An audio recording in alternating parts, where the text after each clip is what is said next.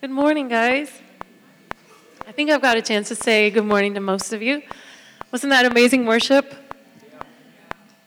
I already had such great worship this morning. And we're going to France, like Hugh said, torn to leave, you guys. We've not left the church yet, so it feels funny, but we're leaving it in great hands, and God's going to do amazing things while we're away with the guys who are coming in. So come and support them and support the guys up here leading worship and doing the things that they do, and enjoy what God does over that time. And we are still here next week, and then gone for 2.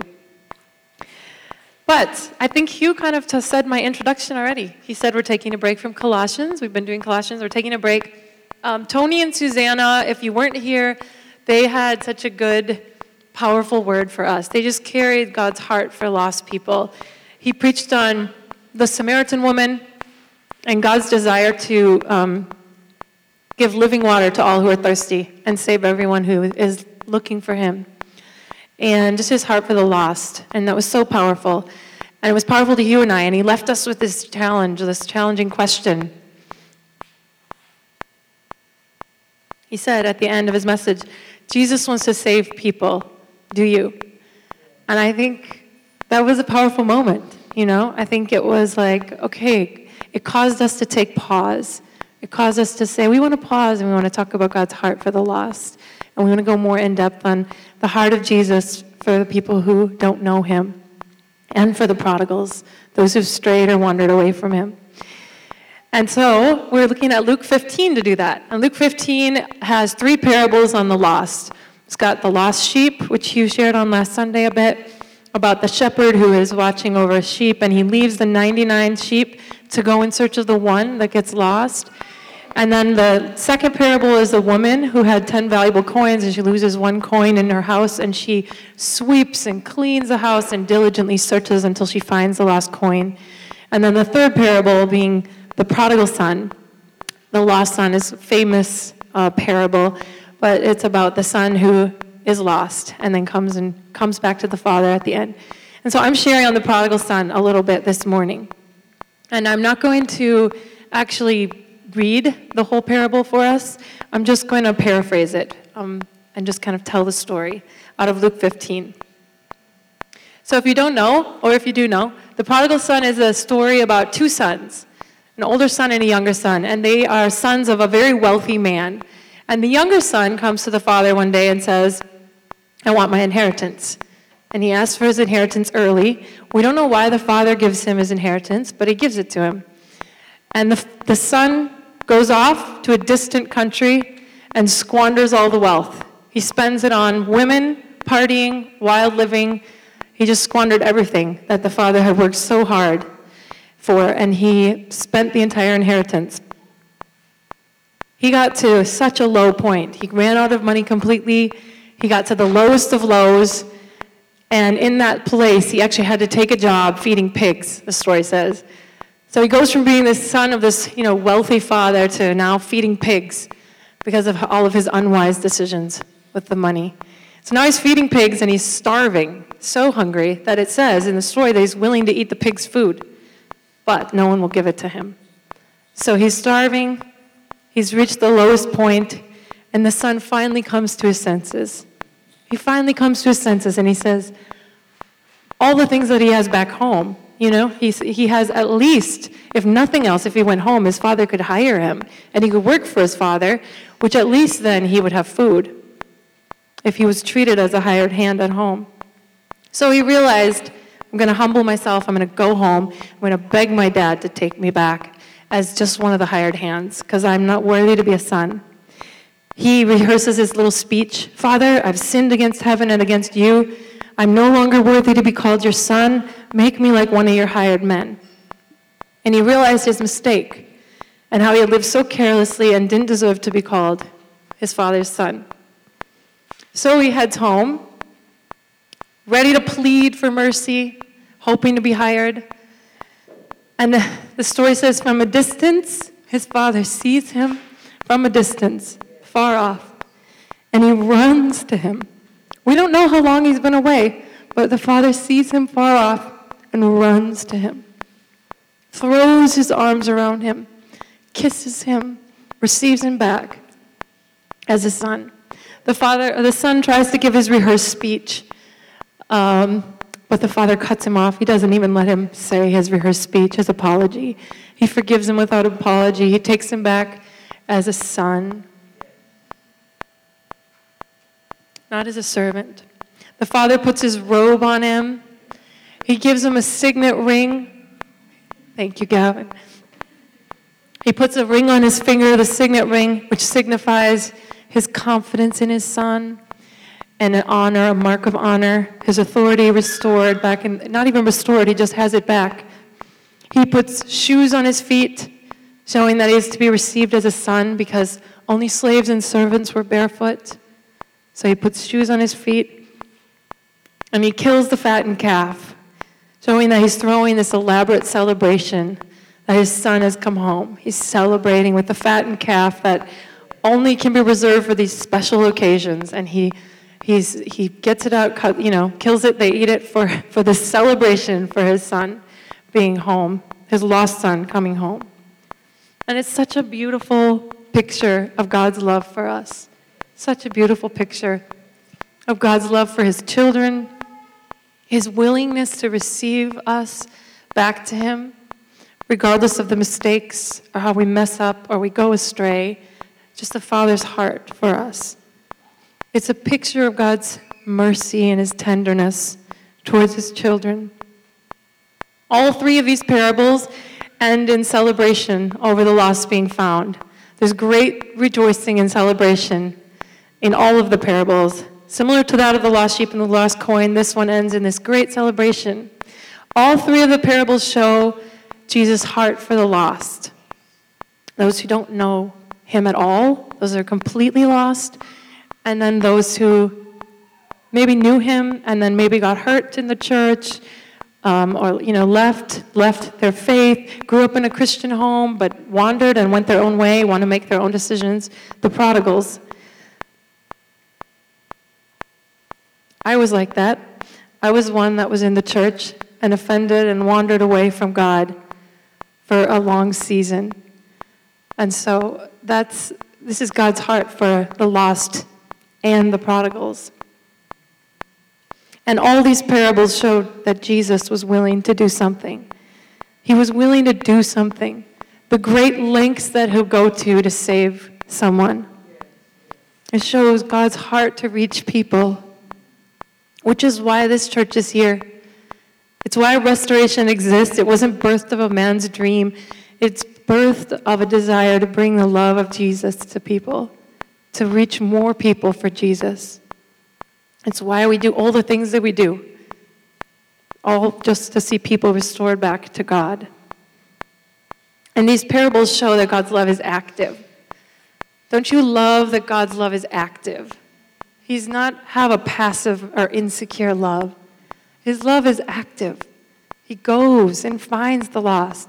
The shepherd didn't sit and mourn the lost sheep. He went in search of the lost sheep. The woman didn't sit and mourn her lost coin. She cleaned her house and went and diligently found it. And the father ran to his son. And Jesus didn't stay in heaven and mourn the lost. He came, he left his glory. He came down to earth. He became a man. He took on flesh with all of its weakness, all to save the lost. God's love is active. And in doing so, he opened the door of life for anyone who wants to be saved. Jesus did. That's why we worship him with all of our heart, because that's what he did for us. That's what he did for us. And we don't want to keep it in. Sometimes we keep this in, but we want to let it out. We want to let it out, the love and just the love we have for Jesus because of all he's done. I find myself keeping it in sometimes. So God's love isn't passive or insecure. When we reach out to people, it's uncomfortable. Oh, sorry. It's uncomfortable. If you're like me, you worry about being rejected. We have fear of man. Or you think maybe people will be suspicious of your motives, which they are probably. We have our insecurities. But Jesus was rejected. He was misunderstood. He went through all these things. He was despised. In all the things that he wanted to do, he was misunderstood. He was rejected. He was despised. Even with all the good that he did, the healing. So, he went through all that just so some could be saved. So the second part of the parable of the prodigal son is less well known, but it unfortunately represents a lot of Christians, I think, and a lot of people in the church culture. I'm not talking about this church, just church in general. It's the older brother's response. How many know the older brother's response? A lot of you? Sorry, guys. The tears are making my nose.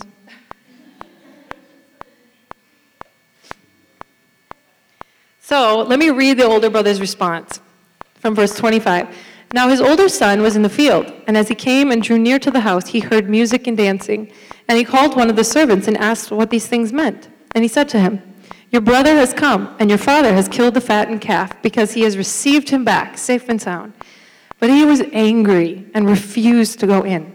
The father came out and entreated him, but he answered his father, "Look, these many years I have served you, and I have never disobeyed your command. Yet you never gave me a young goat that I might celebrate with my friends. But when this son of yours came, who has devoured your property with prostitutes, you killed the fattened calf for him." The older brother is jealous. He's jealous. He's comparing. Jealousy and comparison are not of God. And I know it's the flesh, and I know we have it, but it's not of God. There's so many things we can compare with others. Well, look at their marriage. If I had that spouse, I could have a better marriage. Or their financial status is better than mine. Or look at the favor they have in their work, and I work just as hard. There's a lot of things we can compare, but God wants us to bring those things into line with His kingdom and His ways and His will. And we do. It's flesh. It's flesh. The way this older son responded is a fleshly, natural kind of response. But he wasn't able to celebrate his brother coming home and the lost being found, because he felt like, well, I've done all these things to earn your love and my status as a son. And sometimes people in the church can be like that, right? We can think, well, I've served you for so long, Lord. I've been so faithful, and I've done all these things, and I somehow deserve more than somebody else. But it's not true. None of those things make us any more of a son. The only way we be a son is just coming to Jesus and receiving Jesus. And that's how we're a son. That's the only way. The older brother is like the Pharisees in this story. Remember the Pharisees? In the beginning of in the beginning of the chapter, Hugh talked about last week how the Pharisees were the ones that came and judged Jesus for eating with sinners, right? The older brother is like the Pharisees in this picture. The Pharisees were judging Jesus for being with sinners. They would have been happier if Jesus' ministry was contained to their little group. They didn't want anyone else to have it. They felt more worthy. And again, unfortunately, sometimes we can be like that in the church. Not here, I'm talking in general. The church can have people in it who sometimes we feel like but we've actually tasted the goodness of God. We've experienced His goodness and what it is to be a son. And then we want to contain it to our group. And I think that, if we're honest with ourselves, we can at times feel like that, or not knowingly feel that way. But there's those who dislike the free and full gospel to be preached. None here, because we preach it, but there are some that don't like to have the full and free gospel preached, that everyone can be saved. And those that think they've done something to be saved, like the older son. I have been so faithful. Look at all I've done. But that's not how we be a son. We trust in Jesus, and then we're welcomed as a son and a daughter. We stand completely on the grace offered to Jesus. Completely on the grace offered to Jesus. Nothing else. I mean, we find ourselves at times, you think you can boast in the things that we do, right? But we can only boast in Jesus, all of us. Isn't that freeing? Just to know that we all stand at the same place. We all can just boast in Jesus, and that's it. Everybody who knows him. And the father said to him, "Son, you are always with me, and all that is mine is yours." It was fitting to celebrate and be glad, for this brother was dead and is alive. He was lost and found. So it's right they were celebrating. Someone lost and is now found. It's right for us too. And Tony left us with an exhortation. And I'm going to leave us with two exhortations this morning. He left us with one. And the first of that was make room in your hearts for people. Make room in your hearts for people. For the lost and the sons who return home. Those who are thirsty for Jesus. Just make room in our hearts for people. We can't save anyone. We can't save anyone. God is sovereign in that. But we can make space in our lives and in our hearts for people. We can't extend eternal life to someone, but we can love the people around us in a tangible way. You know, for me, it can get complicated, like, what do I need to do? But this is it. We can love the people around us in a tangible way. This is such a warm and friendly, relational bunch of people. Everybody who comes into our church, everybody says, it's so warm, and I feel like home, and everyone's so friendly. And so Hugh and I we have the most warm, welcoming, friendly group of people. We must have the best church in the whole world in that way. We seriously do think that, and even though I know we're biased, but we do think that. And everybody says it. So this is in no way like, oh, you need to be friendly. You're not friendly. Not at all. It's just, but God wants to add more. That's all it is. God wants to add more. And he's encouraging us to make space in our hearts for more people. Because it's easy to get comfortable, but I felt God remind me this week, a church built on Jesus is a church that's always with the lost in mind. A church built on Jesus always wants to see expansion because God is about expanding his kingdom. And so we'll have room in our hearts. When we talk about making room for more people, if you're like me, you can feel overwhelmed. I don't know, but I get overwhelmed. And one of the reasons we invited Tony and Susanna is because of the freedom they have in this. They just had such a freedom knowing we don't have to carry this heavy burden for people like I have to save the world. It's not like that. It's just, they had the freedom of that. And then we were like, yes, that resonates with us. Knowing that God is sovereign. Because we can't carry around a heavy burden that's going to crush us, right? God is sovereign. We just simply love the people around us. That's it. Be friends with people. Get to know people. Tony said, get to know people's stories, just of those around us. Don't have to preach at them. Hugh preached last week the simplicity of just sharing a meal with people and building friendship, and that's what Jesus did. He was with sinners. That's one of the things he did.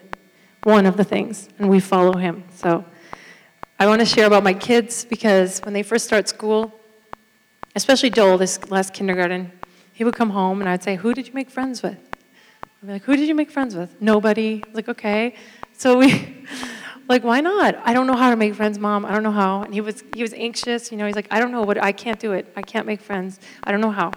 So I said, well, can you ask someone their name? Yeah.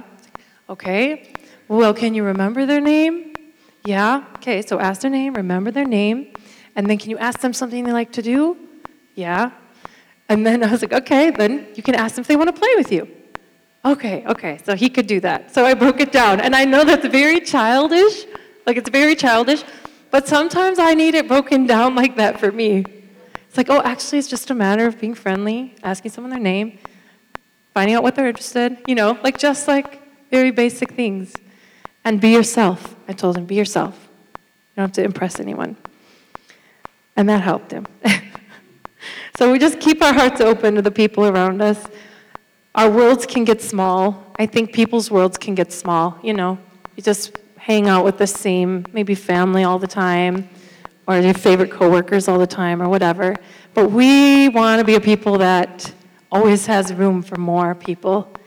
And I think that's an exciting way to live. I think that's an awesome way to live, where you have friends in other countries, and you have people that you know all over, and churches you partner with all over, where where you have connections and friends. And that is actually an exciting way to live. And my second exhortation is make time to be with Jesus. Make time to be with Jesus. Spend time with him. That's how we get more of his heart, is just by being with Jesus. And I know Hugh said it last week, the importance of just being with Jesus. I know this message is simple, but sometimes the simple is all we need. We just can complicate it. So spend time with Jesus. Not even just time in the Word. We do study the Word, right? We need to be students of the Word. But Jesus didn't say, come to the Word. He said, come to me. Come to me, and I will give you rest. Come to me, everyone who's thirsty. Come to me that you can have life. Come to me. I am the way, the truth, and the life. No one comes to the Father except through me. Come to me, and whoever comes to me, I will never cast out. Such a beautiful promise. He'll never cast us out. God is faithful to save. He is faithful and he's mighty to save. He's able, he's faithful, he's mighty to save people. And that's how we get more of his heart, is to make time be with Jesus. So as a church, let's make room for people, as we already do, but I think God's saying make room for more, and make time to be with Jesus. Be with him.